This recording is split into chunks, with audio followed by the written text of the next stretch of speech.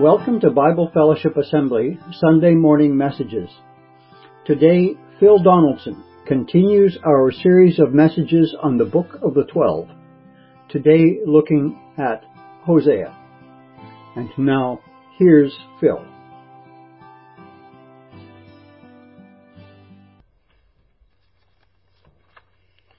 Good morning, you all in South Porcupine. My name is Hosea. I was a prophet of God when I was on the earth.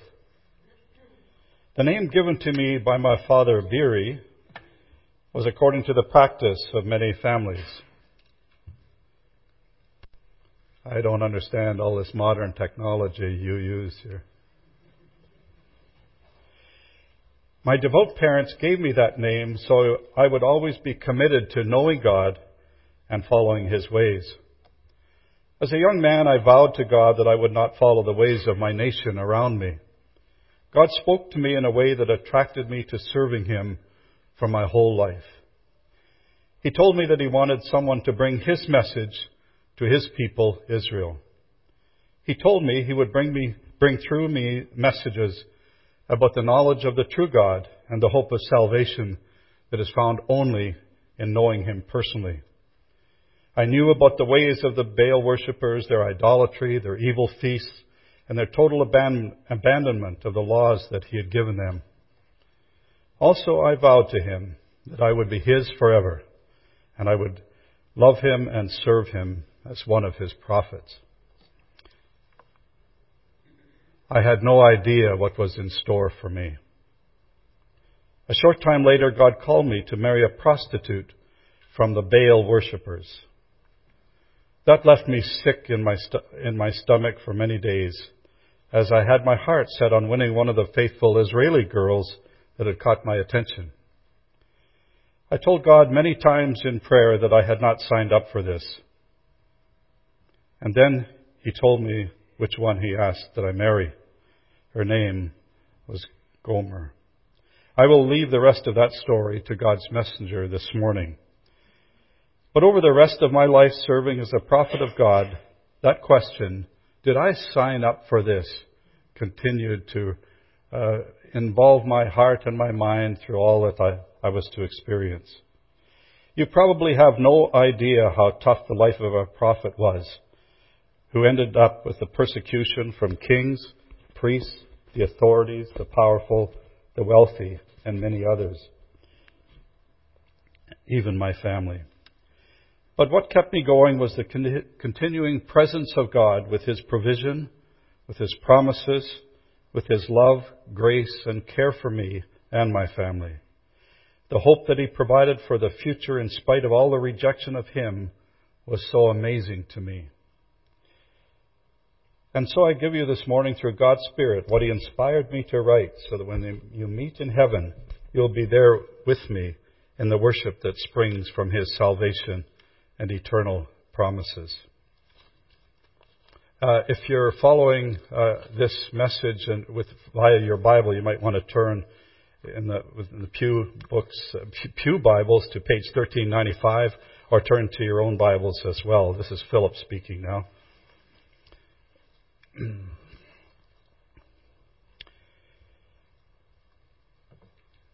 Some of the things that Hosea went through were common to the other prophets. We just want to summarize as an introduction.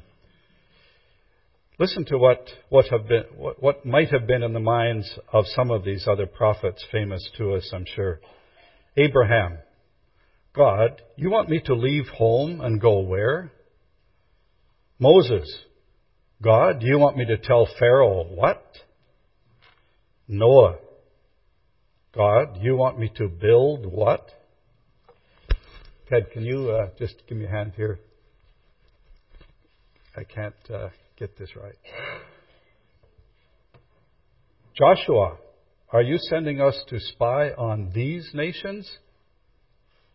Daniel: what will happen to us if we don't eat this food? Isaiah: say what, Lord? You want me to preach without clothes on?: God, you want me to marry who? and even the Lord, the greatest prophet, the perfect prophet, when he suffered, as we know, throughout his whole life on earth in similar ways to the other prophets, but on a completely different plane and severity. And at the cross, what did he say? Jesus asked, "My Father, why have you forsaken me?" So let's just turn to the book itself, and we'll look at some of the things about it by way of introduction. Who wrote the book? What was the historical context for its writing? Who was he writing to?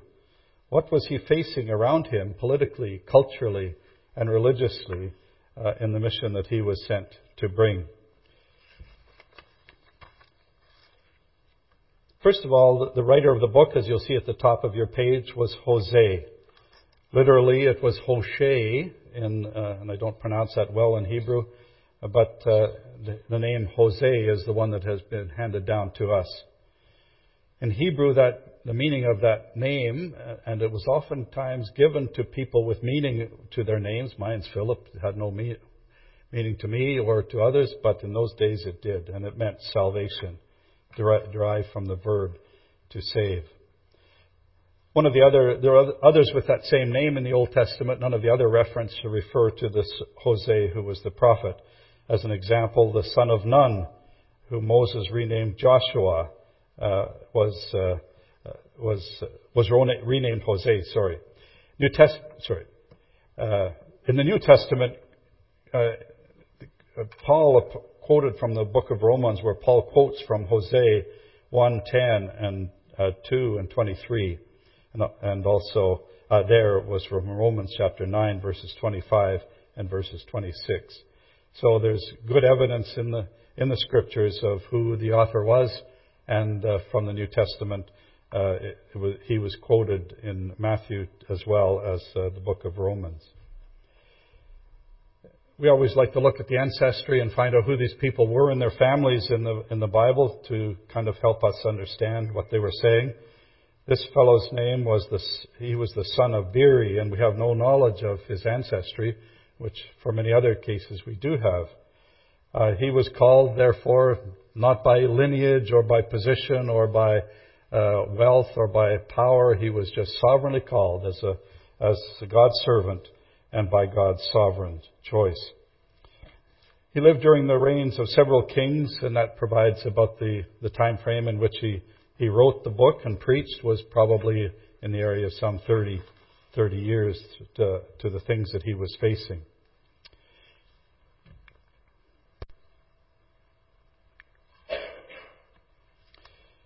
To understand this book, I really had to delve into the style of the book. It's a very complex book when you first get into it, and some of these will help us to unlock the meanings of what he was trying to say to them and to us today. He really was a master writer, and he used many forms of English language treatment to express himself to the people who would understand some of the things that he was saying. The book is predominantly a book of poetry in the styles of other biblical writers, like the Psalms, for example, Isaiah, and others. He used powerful metaphors, predominantly throughout the book, the metaphor of marriage as it related to the people and their faithfulness or unfaithfulness to God.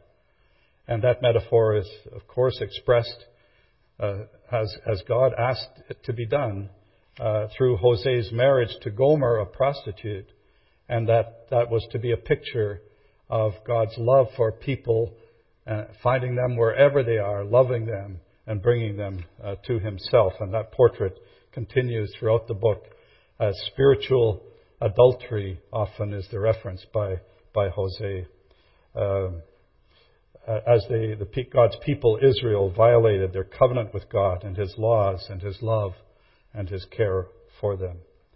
He often used something we know as parallelism or pairs of sentences, where it's a repetition of his message, sometimes meaning the same thing twice, sometimes saying one thing and showing it in its opposite, and other times saying one thing and building on it in the next sentence to enlarge on it. And he uses that a great deal.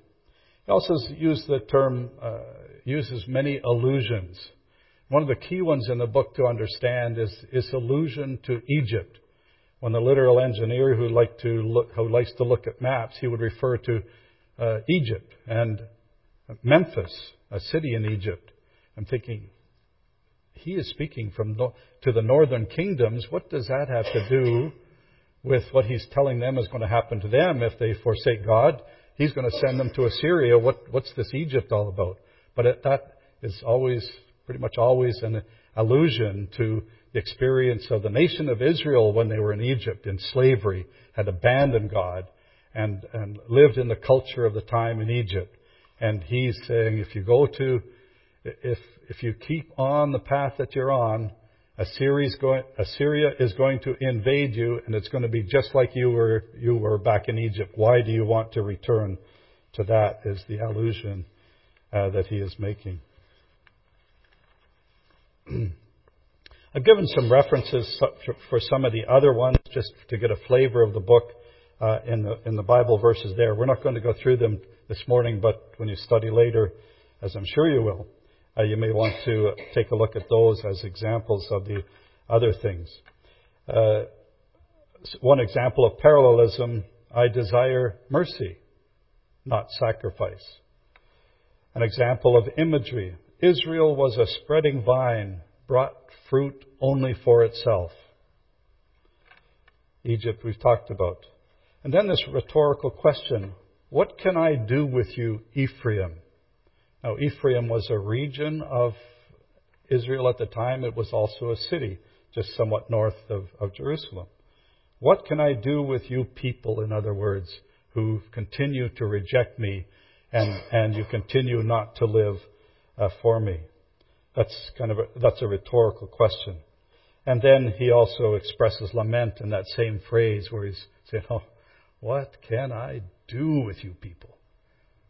Is my tone of what was being written there. Another one is word plays. I again was trying to look up all these cities to see where they were and how it related to the story. And he talks in Hosea 4 and 15, though you commit adultery, O Israel, let not Judah become guilty. Do not go to Gilgal, one city. Do not go up to Bethaven, which was a name given by God in other places to the city of Bethel. Bethel was a place of worship, and here God and the prophet talks about the house of Bethel as the house of idolatry, the house of idols. And so we need to understand some of the poetry and the figures of speech throughout the book to really make sense of it. And overall, this book is, with these other expressions through the English language, he was a prophet. And he was forthtelling to the people God's message. I tried to look up this morning what percentage of the book was written by God, and where Hosea was quoting him. And it's a big portion of the book where God says, in quotations, this is what he wants you to know and what he says. I'm not saying he doesn't embellish it according to his own way of speaking to the people, but that's how inspiration works, of course, in different ways with the different writers. He spoke the message of God to them for that time, but also as part of the prophecy, and clearly the case in his prophecies, was the prediction of what was going to happen, the foretelling of what was going to happen if their current rejection of God continued. And so he was a prophet, and he writes prophecy throughout that book. One of the first things I like to do when I start to study a book is look at the word counts in the book to just give us a flavor of what's dominant in the book. And in this book, you can see the list of, if I can figure this one out. These are the Lord name and God, the name God, of course, are predominant in the book in a very big way compared to the other things. And then you have the references to some of the cities and to the nation and to kings of the neighboring nations, and a lot about the relationships, child and children, the land, and the love of God shows up a great deal as well in the book. So just gives you a flavor of what God is doing with the prophet in these cases and throughout the book. I've got a few slides just to orient us into the structure of the times and how Hosea was located. The kingdom of Israel under Saul and so on broke apart into 10 nations and 12 nations. And Hosea was speaking to the northern nations from the north itself. And if you look at the slide, you can see the boundary was somewhere in this area, and there's the northern tribes in the land in which they lived. Ephraim is referred to in the book as a city and also as a region, and Jacob is also a description word of the northern city. And then Israel sometimes is referring to the northern kingdom of Israel of the 10 tribes, and other times he is addressing Judah independently and also together in the word Israel throughout the book. On this slide we can see the word used in these maps is Aram for the Syrians, and the Syrians was one of the nations surrounding Israel at the time, and it will show another slide in a moment to locate the Assyrians. So we have the boundary shown here for reference, just north of Jerusalem.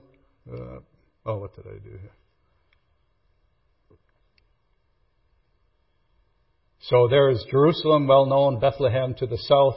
Interestingly, this is the Gaza Strip today that we know so much about today. And there's Ammon, or whatever it's called on different maps. There's the Jordan River and the Israel as the northern kingdom, Judah to the south. Some of the cities that he's speaking about is Jezreel, a real place, Gilead, a region as well as a town. He talks about Bethel, we mentioned it earlier, Mizpah.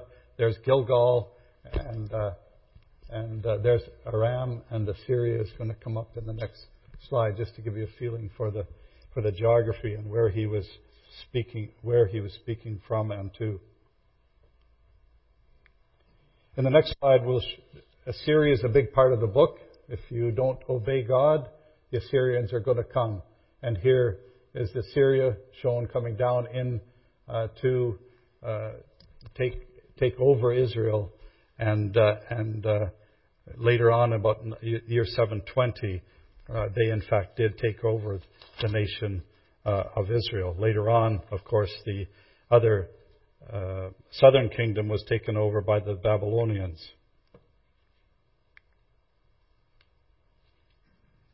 So we can see this is a chart that others might be able to use. It's not. Some of them are little different dates attached to them, but listed are the dates across the top, the different powers that were at the time, the north and south kingdoms. I'm not going to use the pointer, I'm getting lost, but you can see in the year about 720 is when Israel falls, and down below here you can see the time frame in which Hosea wrote lived and wrote his prophecies, and also on the same slide are the other prophets we'll be looking at later.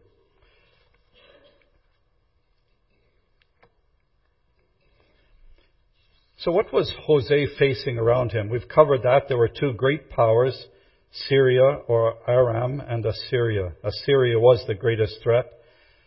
In the story of Hosea, Israel had aligned with Syria even though God told them not to. And God told them to just stay as your own nation, but they disobeyed and aligned with Syria against Assyria, and Assyria finally took them over. Religiously and culturally, This is where it starts to hit what we want to know about Hosea and his work. Religiously, around him, in both Israel and Judah, the people had rejected God. And the question for us becomes this morning, are we living for Him? Are we aligned with the covenant He has made with us, the salvation that comes only in Christ? Are we remaining close to Him? In their rejection of Yahweh worship and service, Israel will be cataloged of their sins throughout the book, and that was what Hosea was facing. Great moral and spiritual deterioration. And particularly the religion of the culture of the tris worship. The people worshipped this God. It was nature, hoping that this God would help them with their crops and so on. It was a worship of animals. Calves are mentioned in the book. And there was a practice of sacred prostitution, of which Gomer may have been a part, where God called her to Hosea. And other readings that I had in this Baal practice of the age, they would sacrifice live children on their altars to Baal. Some of the references there are given. I just want to point out in Hosea's mind, we've entitled this review of his life as, did I really sign up for this as a prophet? And when you think throughout the book as to who Hosea was writing to, he was, of course, writing to Israel and Judah. He was writing to his family, obviously. And he was writing to kings, princes, and leaders in the secular aspect of the culture. But he was also speaking to the priests and the rabbis, or I don't think they were called rabbis then, but the teachers of the law, of the books of the law that were given to them as God's people. I was thinking about a quote that Stephen made in the book of Acts just before he was put to death by the Apostle Paul. One of the things that was said was this in Acts chapter 7. Was there ever a prophet your fathers did not persecute? They even killed those who they predicted the coming of the righteous one, Jesus. And I'm sure Hosea must have felt those kinds of persecutions. We know he did from all of those forces that were acting against him. And he was, at the same time, God had called him to bring his message to the kings, to the priests, to the powers that were there at the time to hear the message of the gospel of sovereign God. I just want to highlight, this covers a little bit of what David Hook did, and I won't detail it, but there is the upper story going on here that we can't lose track of when we talk about maps and locations and particular prophets' messages. God, through all of this, wants His people to know Him and to live with Him. His people are choosing to reject Him, in this case Baal worship, but it mainly is the choice that people were making to not follow God, walk away from Him, and live according to their own self and the cultures of the world and get caught up in those things. The consequences of rejection of God are fatal. And that's something that He outlines to them as to what was going to happen to Him, and that principle applies to us today. It's one step away, and it can be a very great fall, and ultimately could attract the judgment of God, even in this life, for what you've done in rejecting His goodness and His love and His care. The opportunity by God for people to repent and turn from idolatry was always available throughout the whole book, even though there is God, is a continuing theme of the book. God's love and seeking their return will not cease.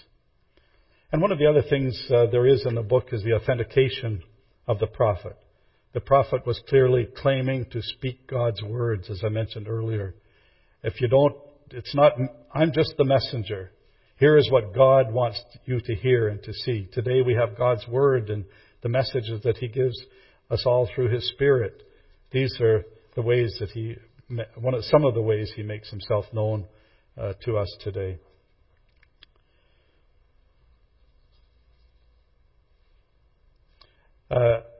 So again, we have, getting into the book, we'll just work our way through the chapters briefly. Hosea's calling, and I'm sure he's asking the question, Lord, do you want me to marry who? And that marriage would be a picture of God's love for his people, even though they have rejected him, including this woman, for a life of idolatry and persecution. And God called one of those out for him to be his. In the next part of chapter 1, I know you can't read this chart. Yes, it's an Excel chart. This comment's for Peggy Bendel. But we'll just work our way through quickly to get you a feel for the nature of his actual life. The rest of it is kind of his preaching. This is about his life. He was asked to marry a prostitute. Your marriage will also be a message to my people, says the Lord. The land is guilty of the vilest adultery in departing from the Lord. Gomer likely means completion or fulfillment. Go take to yourself an adulterous wife and children of unfaithfulness, as Hosea by idolatry. And those are in terms of the marriage, that kind of ends there. And then in the next ones, he's given the names of the children that they are going to bear together, or might have been adopted. I don't really know. The first child was named Jezreel. God scatters. And beside that name, God told Hosea, I will soon punish the house of Jehu for the massacre at Jezreel, and I will put an end to the kingdom of Israel. The second child, the meaning of her name was to be pitied. God says, I will no longer show love to the house of Israel, that I should at all forgive them. So he says that for the condemnation that he has in their rejection of him and their sin. And then there's this yet clause, or this yet word, or this but word. You have sinned against me, but I am giving you this hope. And that is the structure all through the book of how he outlines how he sees his people and how they are to yet have a hope, even though he's condemning them for who they are and what they have become. The third child, Lo Ami, not my people, is what that name means. For you are not my people, and I am not your God. Yet the Israelites will be like the sand on the seashore, which cannot be measured or counted. In the place where it was said to them, you are not my people, they will be called sons of the living God. We looked at that at communion this morning, and this is one of the verses that is quoted in the book of Romans by the Apostle Paul. And he is referring back to that and reminding them that the Jewish people thought that they could, even at their best of times, could win God's favor, his salvation through works. And Paul was reminding his people that real Israel, true Israel, are the people that accept him, repent of their sins, turn to him as Savior and Lord, and live for him. It's by God's grace, not by works. It's not by attending a church. It's not by trying to do the basic disciplines of a Christian life even each day. It's a recognition that God saves us from our sin, became our Savior by grace and mercy upon us and love for us, and wants to live with us and be cared for by him. So that's his family situation and the reality of his living in the life. And then Hosea's calling his Lord, you want me to say this to these powers that be? First, God says to him, speak my message of judgment. Hosea chapter 2, verse 13, as an example. I will punish her for the day she burned incense to the Baals. She decked herself with rings and jewelry, when after her lovers, but me she forgot. So that's referring to God's people and also referring to Gomer, to be sure. But, here's the yet, or the but. Go and speak my message of love. Therefore I am going to allure her. I will lead her into the desert and speak tenderly to her. I will plant her for myself in the land. I will show my love to the one I called, not my loved one. I will say to those who were called not by me, my people, but you will call me your people again. And then the next difficult time of Hosea's life was, Lord, Do you really want me to forgive her? So this Gomer of unfaithfulness is married, lives for a time, has children, and then apparently she leaves again to go to her old life. And God asks Hosea to forgive her. Now, this is kind of weird stories to us, but what God is trying to portray to us is here are the dimensions of my love for you and my forgiveness for you, irrespective of where you are in your life. And you are to forgive. You can be forgiven by God if you turn to Him. And so he in his portrait of their life representing God with His relationship with the nation of Israel, he's asking Hosea to go to her, redeem her, bring her back, and that will be a demonstration of God's love for the Israelites and how He wants them to live for Him. And we won't have the time to read all the texts of chapter 3. On the next slide, we have a question I'm sure that Hosea was asking, Lord, what are your charges against your people? So he starts a new movement through the rest of the book, outlining what God had as a case against them. And this section of the book from chapters 4 to 8, I called it reproof. There's 3 R's, reproof, outline, and the book is not written like that. I get that flavor from those books, but those themes work their way. They're intermixed throughout the whole book, so they're coming and they're going, they're coming and they're going. What was his case against them? Listen to what he says. There is no faithfulness, no love, no acknowledgement of God in the land. There is only cursing, lying, and murder, stealing and adultery. They break all bounds, and bloodshed follows bloodshed. There is no knowledge of God. The priesthood is guilty. They are all in idolatry together.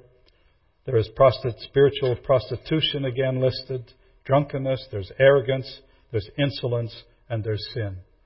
That describes people without God. Maybe it doesn't look like that in all of that severity. It can look very mildly in some cases, but it only takes one kind of those things to represent someone who lives without God. These are the charges of God reproving His people. And the next chapters of 9 through 10 is retribution. Okay, there are your sins. What is the penalty for those sins? And he says to them, do not rejoice, O Israel. I'm sorry with the slides.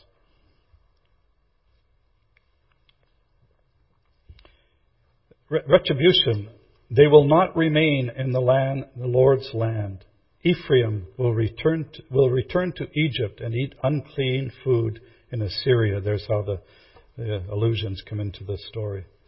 Even if they escape from destruction, Egypt will gather them and Memphis will bury them, and so on. Because your sins are so many and your hostility so great, the prophet is considered a fool, the inspired man a maniac. In other words, the prophet's message from God is being rejected. The prophet, along with my God, is the watchman over Ephraim, yet snares await him. And God will remember their wickedness and punish them for their sins. There is a day of judgment coming to the world. There is a day of judgment where sin is going to be judged, whether it's someone leaving this life without God, or whether it's an end-time event, which we don't have time to address, where God's judgment will prevail and pour out on the nations and individuals of the world. Hosea is asking, Lord, how shall I warn your people? Well, he did that. He warned them of the events ahead that would certainly come via Assyria if they continued to not repent. The last section is, there's other pages, and for the sake of time, I won't go through these, but again, it's the retribution story, and we'll skip to the question that Hosea must have been asking, Dear God, is there no hope for us? And this is the restoration part of the book, chapters 11 through 14.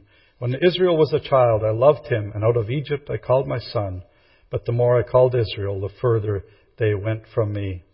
But it was I who healed them. I led them with cords of human kindness, with ties of love. I lifted the yoke from their neck and bent down to feed them. There is hope. There is restoration. In chapter 11, verse 8, how can I give you up, Ephraim? How can I hand you over, Israel? How can I treat you like Admah? I am God. I am not man. I am the Holy One among you. I will not come in wrath, and my people will follow me once again, and I will settle them in their homes. And I think we will go right to the end. There's more on those along that line, but it's a repetition. So the prophet's summary at the end of the book is, O Ephraim, what more have I to do with idols? I will answer him and care for him. I am like a green pine tree. Your fruitfulness comes from me. Who is wise? He will realize these things. Who is discerning? He will understand them. The ways of the Lord are right. The righteous will walk in them, but the rebellious stumble in them. So what does this mean for us? Just as I call the music team to come up. God loves and calls all to himself. God is the only Savior from sin that separates all from God. The Father has made this possible through his sending his Son to die for our sins in our place. It is not by works, it is by grace. It is by mercy, it is by his love that he continues to call a people for himself. That remnant of Israel that the Apostle Paul described is us. We today have the opportunity to know him personally, to be redeemed and forgiven of our sin, and to be brought close to himself. And from the prophet we have these additional things that I think we can experience through understanding this book. This happens even when we dramatically take steps. God is leading us along in the way that he has called us. And we can't predict it. We can question, I didn't sign up for this, Lord. But we are being led by him as we continue to commit to him and know him. Even when the complexity of the fallen world is allowed to happen by God. It would happen then with Syria and the power forces of the world all merging in on Israel to destroy them because of who they were as the people of God, at least in part. And we better leave it there. But God is sovereign and is in charge of the complexity of the things that he allows in the world, but he is still the God who is in control. The message for us, keep following Jesus through it all and live for him and with him in our everyday lives as we seek to honor him for who he is and all that he has done for us. All right.